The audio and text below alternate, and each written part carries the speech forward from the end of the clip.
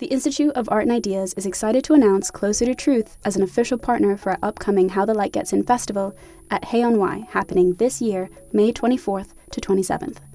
Closer to Truth examines humanity's deepest questions with the world's greatest thinkers, from Nobel laureates and renowned scientists to theologians and best-selling authors. For 20 years, Closer to Truth has explored the deep questions of cosmos, consciousness, and meaning. This year, host Robert Lawrence Kuhn journeys to new depths with their Philosophy of Biology season, exploring topics like evolution, race, alien intelligences, sex and gender, and much more.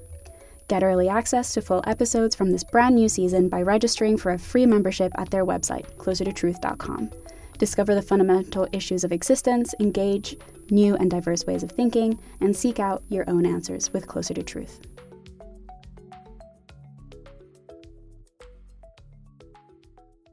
The Institute of Art and Ideas, articles, videos, and podcasts.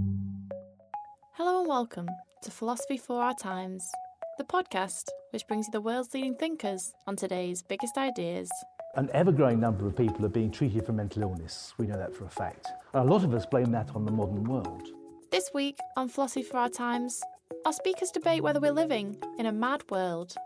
But critics warn that psychiatrists, possibly in cahoots with Big Pharma, have got an interest in describing normal, perhaps even fundamental aspects of human behaviour as an illness or a condition or a disorder. Should we then be sceptical of the ever-growing number of people being diagnosed with mental illnesses? Do we need a conceptual revolution in what we mean by mental illness? Or would doing this consign the very sick to a life of misery? Taking this on, we have Professor of Clinical Psychology at the University of Sheffield and author of Madness Explained, Richard Bentall. He'll be joined by Professor in Public Health and Psychiatry at Swansea University Medical School and Chair of the National Advisory Group to the Welsh Government on the Prevention of Suicide and Self-Harm, Anne John. And finally, former clinical psychologist and author of A Straight-Talking Introduction to Psychiatric Diagnosis, Lucy Johnstone. Thanks for listening, and once you finish today's episode, please do make sure you're subscribed at whichever podcast platform you listen to the podcast on, and do check out our website at www.iitv for our podcast playlist curated just for you and our most recent episodes. Back now to Mark Salter, who hosts this week's episode. Is the modern world making us ill, or are we medicalising normality? Richard, can we start with you? From the moment you wake up in the morning to the point when you go to sleep at night, and possibly beyond, because sleep affects your mental health, you are swimming in the causes of mental health and ill health. In terms of your relationships with other people, the social and economic environment you live in, and so on.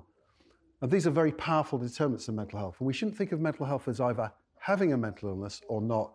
We should think of continua between mental health and mental illness. And those social factors knock you along or back and forth along the continuum. So where we draw the line between health and illness is to some extent arbitrary, although that shouldn't worry us all that much, because that's true of a lot of physical illnesses like hypertension as well. But what we should be wary of is seeing these phenomena as largely medical phenomena which require medical intervention, rather than responses to a world which is challenging and difficult to live in and difficult to navigate our way through. And we should think about how we can change the world in order to make it that we are lower down that continuum, more towards the side of healthy functioning and able to live our lives, in a fulfilling way. Thank you. Lucy. Okay, I think the problem is that this is going to be less of a battle than a love-in, as we were saying earlier, because actually we come from rather similar positions. But just to expand a bit on what Richard has said, which I do agree with, there's quite a lot of evidence that something about modern Western industrialised societies is making us more, and I wouldn't use the word mental illness, is making us more miserable and unhappy in a way that expresses itself in all sorts of different ways. And of course people have always been mad or distressed, but we haven't always had this rising epidemic of what I would not call mental illness. And part of this, I think, along with a genuine increase in distress, is also a process of us being encouraged to medicalise things that certainly would be seen as normal aspects of everyday life, 10, 20, 30 years ago. We can all think of examples of that. But essentially, I think we're living in an increasingly individualistic and materialistic and competitive and fragmented society, and that is not good for all of us, for any of us. It's not healthy for any of us. Where I would differ a bit from Richard is I'm very picky about language. I would not call this mental illness. We're not dealing with patients with illnesses, but people with problems. People who at some level are responding in an understandable way to a huge range of social pressures and relationship difficulties and social norms and expectations, which have really become almost crippling for many of us. And actually, despite all the well-meaning anti-stigma campaigns and so on, and there's something to support there, we are not going to tackle this so-called epidemic of so-called mental illness until we really make an effort to live in a just, a fair, a more equal society. And what's your take? So the world I work in is bringing together the biological reasons, the social reasons, and the psychological reasons. So I think on that front, even though I'm medical, we're very much on a similar page. But I guess it's about why do we feel like there might be an epidemic? They do big surveys, and these big surveys can say who has an actual diagnosis, who meets the threshold for anxiety and depression. There has been a slight increase in anxiety and depression, but it's not huge, and it's mainly in older adolescent girls. But what has changed dramatically is about people knowing that they're unwell. So it used to be that you might meet the criteria for anxiety and depression, but you wouldn't know it. So if someone said, "Are you depressed?" you'd go, "No," and you wouldn't seek help. What's happening now is that people are much more aware when they might be hitting those thresholds.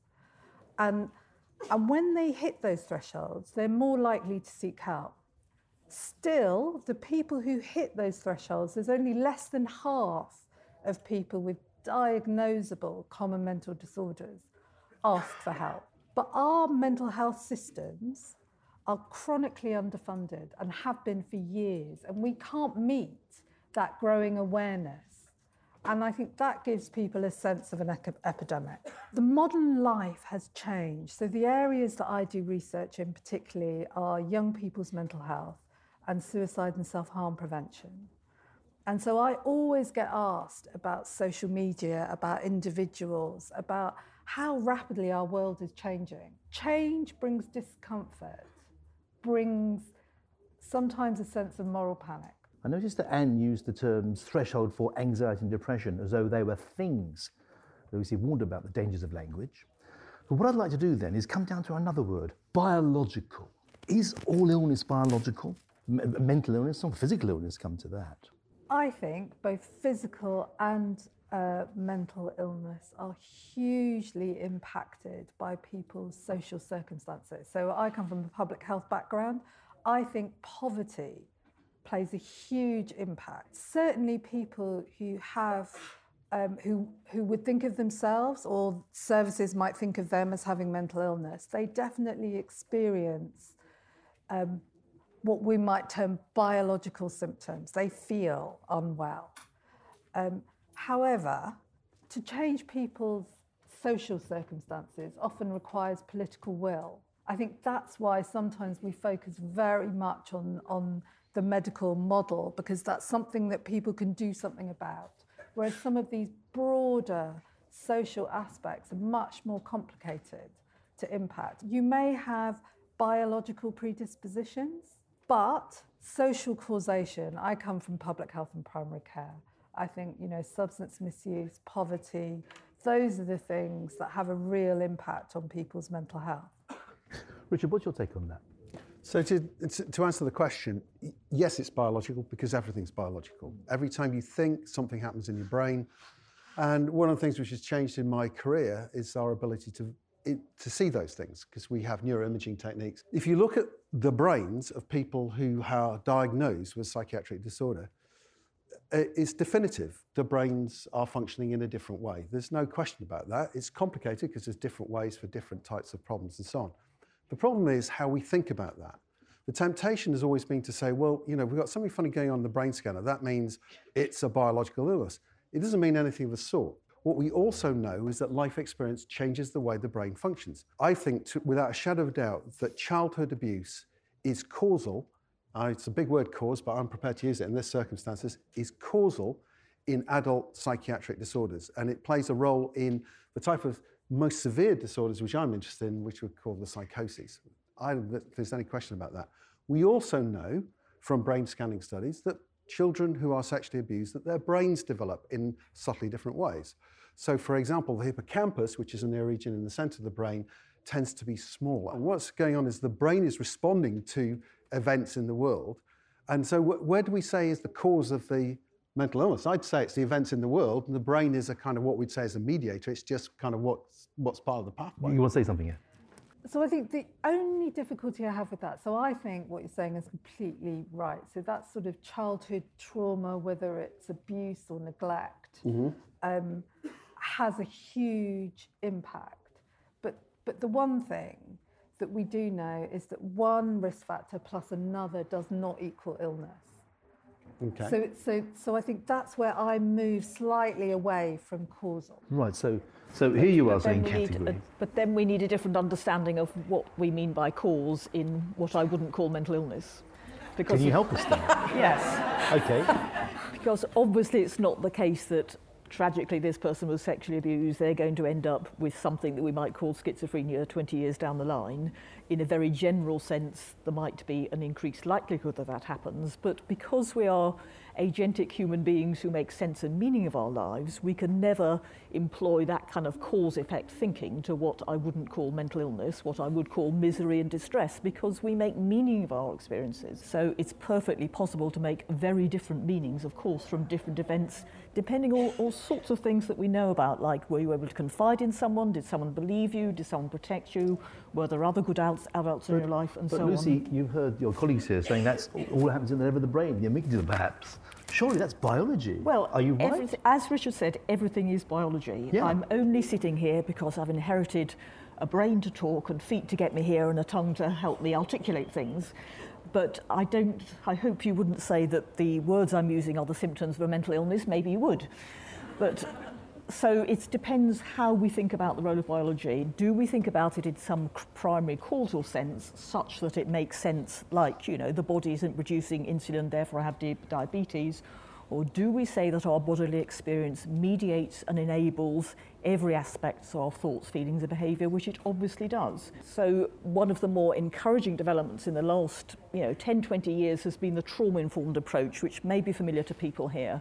But in essence, this is a growing body of knowledge, which the two of you have both referred to, which looks at the impact of psychosocial events on people's brains and bodies. This is a hugely exciting body of work, and it involves sometimes working with people's bodies in the sense of helping people to get better control over their automatic reactions, their fight, flight, freeze reactions. Before we come to that, do you mind if we just come back to the biology and just slay a few more biological dragons, or try to if we can? Not all of them, though. Well, not all of them. No, you very clearly said. You've admitted that everything resides in the body, and the mind is an organ in the brain, and the brain is in the body. Yeah. But what is it they think that has caused this relentless focus on biological as opposed to psychological and social research? Why have your careers been such struggles against the guys who are, waving rat petri dishes in the air and looking at chemicals? I don't know if I have a straight answer to that. Some people would say it's the dominant role of medicine in mental health. I think there's some truth in that, actually. But also, I think, biological stories are, well... We're all human beings. Yeah. Why should we be biologically focused? But, but also, biological stories are easy to tell.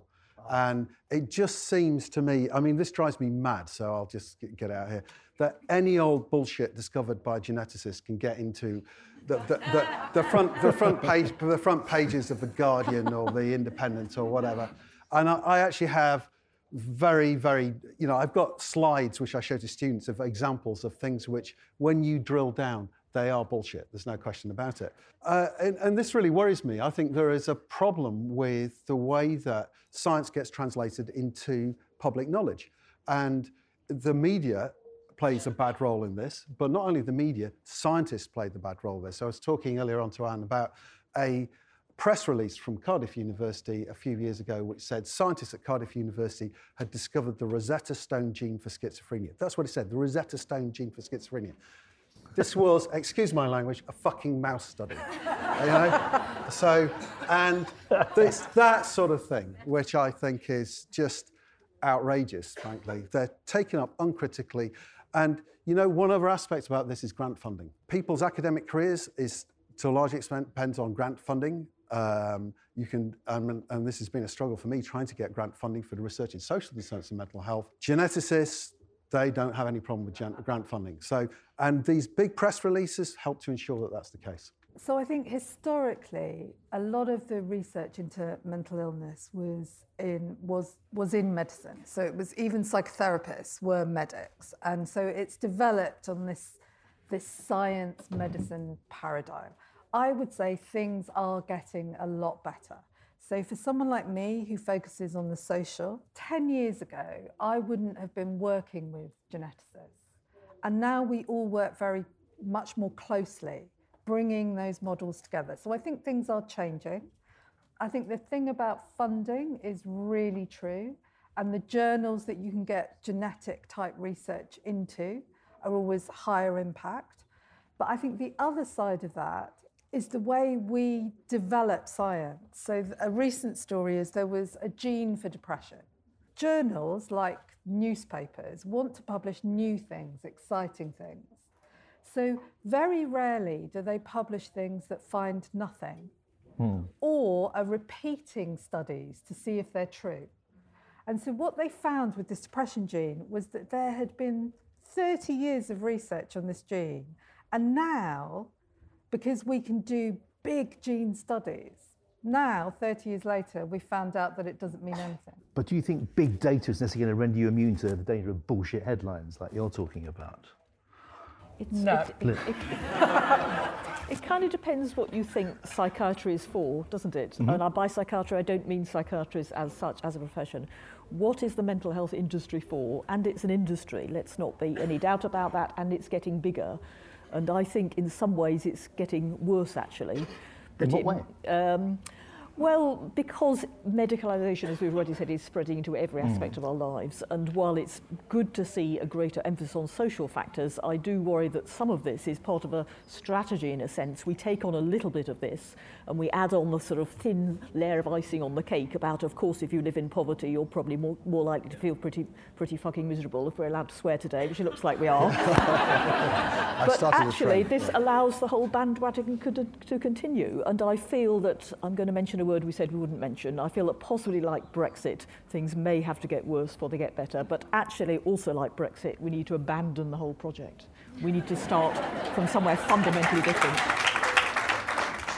Don't get Richard on Brexit. So all my patients, so we abandon the whole project and all of our patients with chronic schizophrenia shiver in shop doorways. Well, is that the luckily idea? there's no such thing as chronic schizophrenia, Mark. Okay, all the patients with disabling disorganisation of the attributional bias process. All your homeless patients get houses, and they'll all be a lot happier. Okay, so can I just say something here? I think it's really important to say this, because even though I'm quite critical of psychiatry and clinical psychiatry, I'm not as critical as Lucy, I would say that the reality is that there are psychiatric clinics up and down the country where there are really hard-working psychiatrists and psychologists who are trying to do their very best to help people who have quite serious difficulties, and often working with tools which are not particularly effective and which they know are not particularly effective, but hey, you know what? They haven't got any better tools. And also under very limited resources and under pressure of time. These are people who are trying to be the front line against, the most profound forms of misery which people experience. The problem is that what they have available to them are not very effective in reality. And that's why I think the public health approach is so important, because if we could shift to trying to do something about the causes of mental ill health, then there will be less people requiring help of these poor, overworked mental health professionals. And and if you want to do something about the causes of mental health, looking at genes is a complete waste of time. Yep. It's not going to get you Agree with that. Agree with that. However, the slightly dirty word in this whole conversation is diagnosis. And I think diagnosis, so I'm going to put it out there. The thing about diagnosis is that it gives people a common language. Now, there are problems with diagnosis. We know that the way that the DSM criteria are set up are deeply flawed. It's by committee. people's sponsorship are questionable, but there is a use for diagnosis. And some people, you know, in terms of accessing services, in terms of people being able to communicate with each other. I think what we sometimes lose in medicine, or the scientific model, is the idea that as important is the way people function in their lives and their context. So a diagnosis of depression, if you are in a loving family with lots of money to get resources to help you, is that experience of depression is very different to if you are living in a very chaotic, deprived environment. So I think diagnosis is important. I don't think we should lose, you know, the baby with the bathwater type expression, but I think function and context are really, really as important.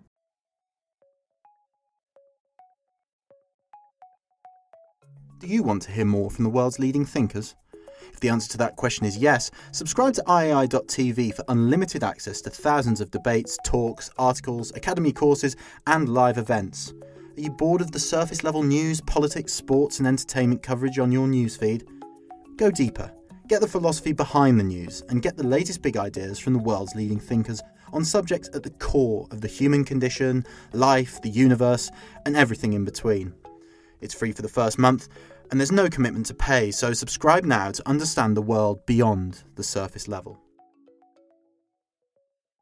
Lucy, diagnosis is important. Oh, it's a red rag to a bull, it is. It's a red rag to a bull. It's a debate. I mean, should we be abandoning the diagnostic model and would that improve outcomes? Obviously we should, and obviously it would.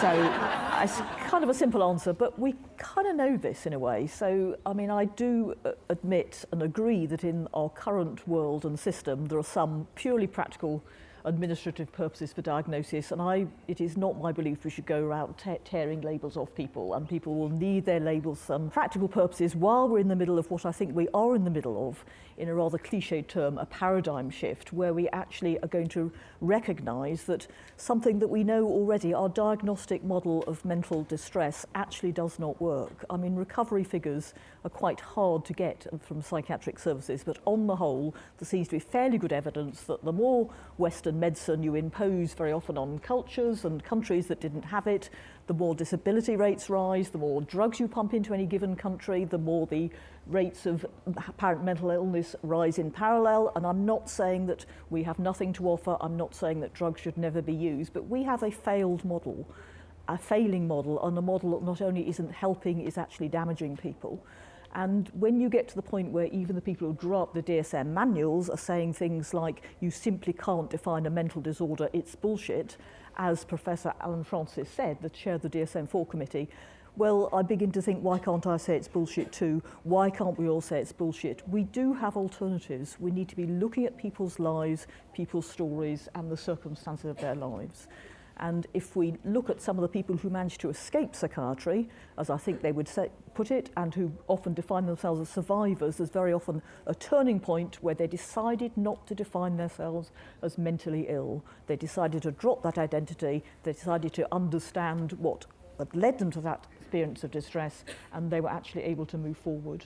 But as an alternative, we've already heard the possibility of, possibly getting more big data, but also doing things about unfairness, child sex abuse, poverty and homelessness. That's a little bit, let's make the world a happy place. Is that really achievable? I mean, let's look at the last 3,000 years. Are you guys realistic in this revolution? How are you going to do it? Let's give up now. Let's get on with it, right? Let's talk about it. So, first of all, just to respond a little bit to what Lucy said, we do need to be able to describe the problems which we see but not in diagnostic terms. So, terms. I think now things have changed since I wrote my first paper critical of the diagnostic system in, believe it or not, 1988. People didn't even have mobile phones at the time.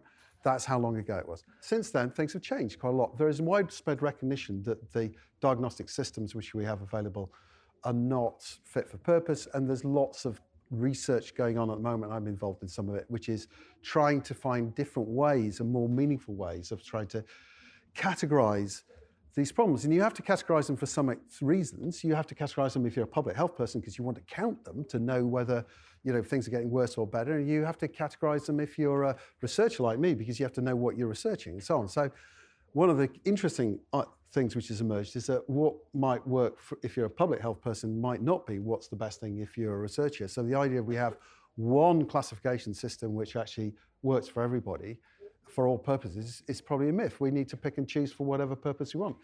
Describing things is always for a purpose, for somebody's purpose. So we need to be flexible in thinking about these things, but I'm not convinced that we can get rid of any kind of descriptive system altogether. No, but that's a different point. We don't need a diagnostic descriptive system because actually human emotional suffering doesn't come in neat parcels. Human emotional suffering does not come in neat parcels.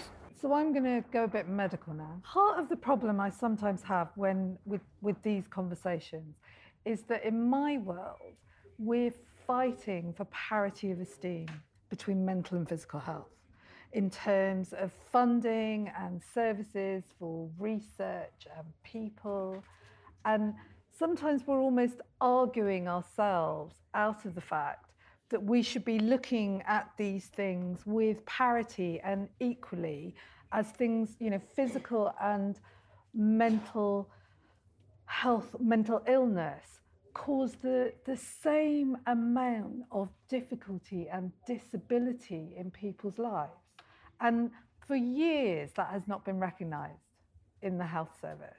And so I came from a very general background where I was a GP doing, diabetes 1 second, seeing someone who were having problems in their lives with their emotional lives the next. But the thing that always struck me was that I would sit in a public health conference or a diabetes conference or a heart disease conference, and everyone would go, we need more professionals. We need more people to be managing this. We need more people around it. Mental health is the one place where people go, we need less people. But we know it's been chronically underfunded. So there was a report that came out last year in Children and Young People. Most people who need help don't get it. There's a few people that do. It's not always the people that need it. We've got a thing called the inverse care law. So he who talks the loudest in the language of the people providing help is the most likely to get help. People with complex needs don't get it. There's a whole bunch of people in the middle. And what they found is that if we were going to meet the need of the people whose needs weren't being met, we were going to need 150,000 new mental health professionals. That's how chronically underfunded this system is. But doesn't this really highlight our first point, what a crazy world we're living in? I mean, how long do we go along this trajectory calling for more money, more services, more resources, more mental health research until every single person in the country is on a clinic waiting list and every single person has their personal prescription? We really need to think much more. I know you're also saying this about the bigger picture.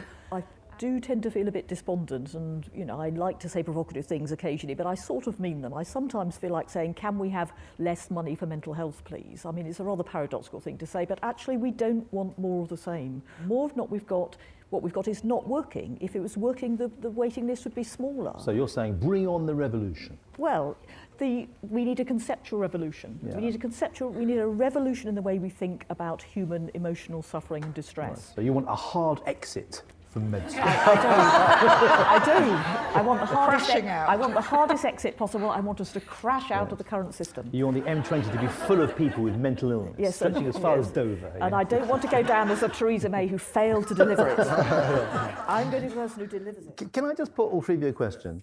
60% of people walking through the doors of general practitioners, their physical doctors, have got nothing wrong with them physically in terms of bodily dysfunction.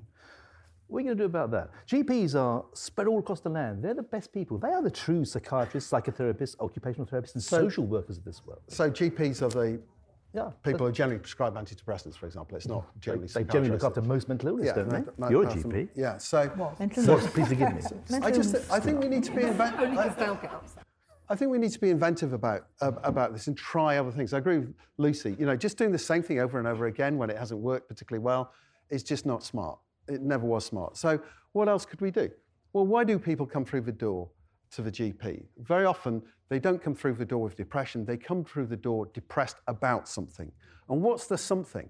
Well, here's something which a lot of people are depressed about: debt, okay? Debt is a major driver of mental ill health. Who would have known it? Who would have thought of that, eh? That if you're massively in debt, then you're likely to be depressed and anxious. Debt counselling. You know, maybe some of these people might do better. And there are studies which are trying to look at this. Right. You know, people are thinking about this now, but that's the sort of thing. We should think about addressing some of the issues. People have housing problems and things like that. Not housing. Everybody needs to see a psychotherapist or a pharmacologist in order to... I would completely agree with you. We call it social prescribing. It is about looking at things differently, about, you know, being in green spaces, allotments, debt counselling, and all that is great. But what's happening at the moment is that we can do that work. To see the fruition of that is going to take decades. True. And while that's happening, there are still people in very acute need. And the way we're currently working, when we have these sorts of debates, and I know we do it for these sorts of events, but the reality is we shouldn't be pitching the people working in what we call prevention of mental health issues and people dealing with acute problems. Because if you pitch them in an underfunded system where they're all vying, so the people working at the acute end feel like all the money's going into the funding of services for people who haven't hit that level, that creates a very dysfunctional system. And I think that's where that chronic underfunding has really impacted on what we're seeing. So I think there is a continuum. Some people do need the sort of psychiatric help that we're talking about. Other people, we might get there faster. And that's where, so it's 3/4 of what we would term mental illness in the future will present itself before people are 24 years old. That's 3/4. So we should be doing loads. Early years, parenting, schools. When you said, what can we do? There's actually really good randomized controlled trial evidence. So that's like the top of the tree evidence. That whole school approaches to preventing sexual abuse and promoting behaviours. Anti-bullying. Bullying is huge for mental health. We have trial evidence that we can prevent those things. Could I ask then, Lucy, how does what Anne's suggesting fit with your proposed gentle revolution? I mean, I agree with a lot of what you're saying, Anne. Of course I do. I think we all agree with that. I mean, the trouble is that alongside all this really important preventative stuff is a lot of stuff that I think is actually quite unhelpful, because at the same time there are programs in schools being rolled out which are actually encouraging people to identify themselves as having a mental illness even earlier. That is not a good thing. So there's two things going on at the same time. But our proposed revolution, the conceptual revolution we need, the dawning recognition that we're dealing with people with problems, not patients with illnesses, would place in a much more central role all the things you're talking about. Anti-bullying campaigns and support with debt and housing and living in, the single best thing we can do to reduce rates of distress is to live in an economically fairer or more equal society. There's loads of data to support that. All of these things will remain kind of fringe or sort of on the sides, or, oh yes, but in addition we have to deal with the mental illnesses, unless we really have a fundamentally different way of thinking about distress. We really need to make that big leap, but I'm always a bit surprised and shocked how difficult it is to actually make that leap rather than half make it. And in fact, I was talking to the speaker's dinner last night, 3 philosophers. I don't know if they're in the room. If so, I apologise for being so argumentative, but I have got an argumentativeness gene, and I was had a bit to drink, and I was probably a bit of a pain in the backside, to be honest. But I mean, they just sat there, philosophers, saying to me things like, but what about people who think they're Napoleon, going around with axes, and what about the chemical imbalances? Can I just add something, which is that, I agree with Anne completely that it shouldn't be a competition between preventative services and services for people who are already affected by mental ill health. So, and I also agree, obviously, that both need much more funding. There's absolutely no question about it. But also we do need to think about how we deliver those services to people who are already suffering quite severe symptoms which have been researching all my life, like paranoia and hallucinations. These are not trivial things. And not mental illnesses either, Richard. Okay. Well, but if you go on a lot of psychiatric wards, what do you see? Well, what you see is actually nothing. You see people sitting around. You see people watching the television. You see nurses in the nursing station who are kind of perhaps overstretched themselves, but just sort of surveying what's going on through a window. You don't see anything human going on, generally speaking. You don't see much in the way of interaction. I don't think, in my experience. Some might be, but I'm sure it varies from place to place. But certainly, and actually it's worse in other places. I was on a psychiatric ward in Philadelphia only a couple of years ago. Jesus, you wouldn't want to leave your dog there. But I mean, there's a lack of basic quality human interaction and relationships. One of the things we do know, and there's a lot of research into this, and I've done a little bit myself, but loads of people have done research on this, is the quality of the relationships between the provider of healthcare and the recipient is actually as big a determinant of whether somebody heals or feels better than any kind of technology. So, I spent a lot of my time working in the development of cognitive behavioral therapy for people with psychosis. But guess what? It turns out that the quality of the relationship between the therapist and the patient appears to be, and I'm going to use this word again, causal. We've actually done a kind of study to address that very issue. It appears to be causal in determining whether the patient responds well to therapy. But if you go onto a lot of psychiatric units, inpatient units, there isn't any relationship going on.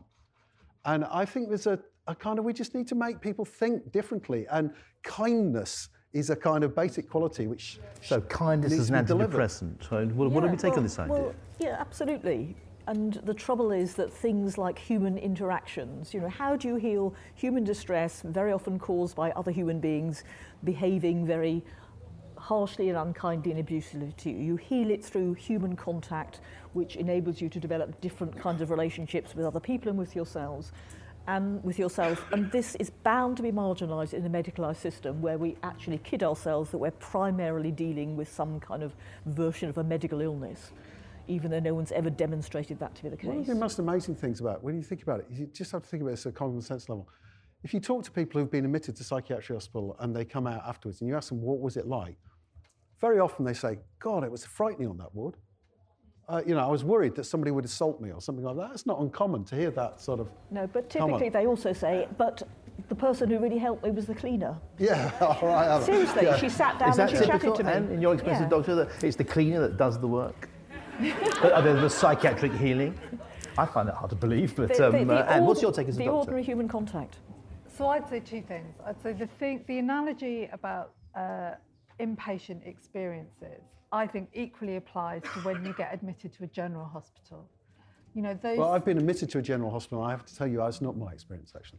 Yeah, and I would also say there's something legitimate medical going on in a general hospital, which there isn't in a psychiatric hospital. Fight and talk. Anne. So what I would say is therapeutic conversations between people are, of course, going to help. And most of the evidence about counselling is based on whether you have that transference to the counsellor, is one of the biggest predictors of whether it will work or not. However, there are issues about keeping people safe. And you can create environments where you can keep people safe. One of the issues that in my world is that young people can be in mental health services, and then the minute they hit 18, where the criteria for adult services become very different, it goes from things like autism and autistic spectrum disorder to either being at very serious risk to yourself or others, or having bipolar disorder or schizophrenia. And then those kids are lost to any help or support. And, they fall through the gaps of transition in services. And you see their trajectories and outcomes fall. Mental health services are not just about doctors. Being in hospital, whatever sort of hospital, is about, the cleaner, the pharmacist, the nurse, and any one of those people may provide that therapeutic conversation. It's the same in schools. It's having a whole school approach. Just to comment, this is way out of date, but it's a fascinating study. Somebody I know carried out a study in a big psychiatric hospital back at I was probably in the 90s, something like that, and they actually asked the patients who did they find the most therapeutic about all the different professionals they met. The answer was the hairdresser. Yeah, so... Not the cleaner. Not the cleaner, it was the hairdresser. Right. But, So, more change, more money, more funding, and more cleaners and hairdressers. Thanks for listening to this episode of Philosophy for Our Times. The podcast was brought to you by the Institute of Art and Ideas. It was hosted by me, Anna Carey, and our guests this week were Richard Bentall, Anne John, and Lucy Johnstone. For more on today's topic, why not listen to Minds, Madness and Medicine, another episode of Philosophy for Our Times which explores the realm of mental illness and asks whether neuroscience might offer a more effective treatment to illnesses today.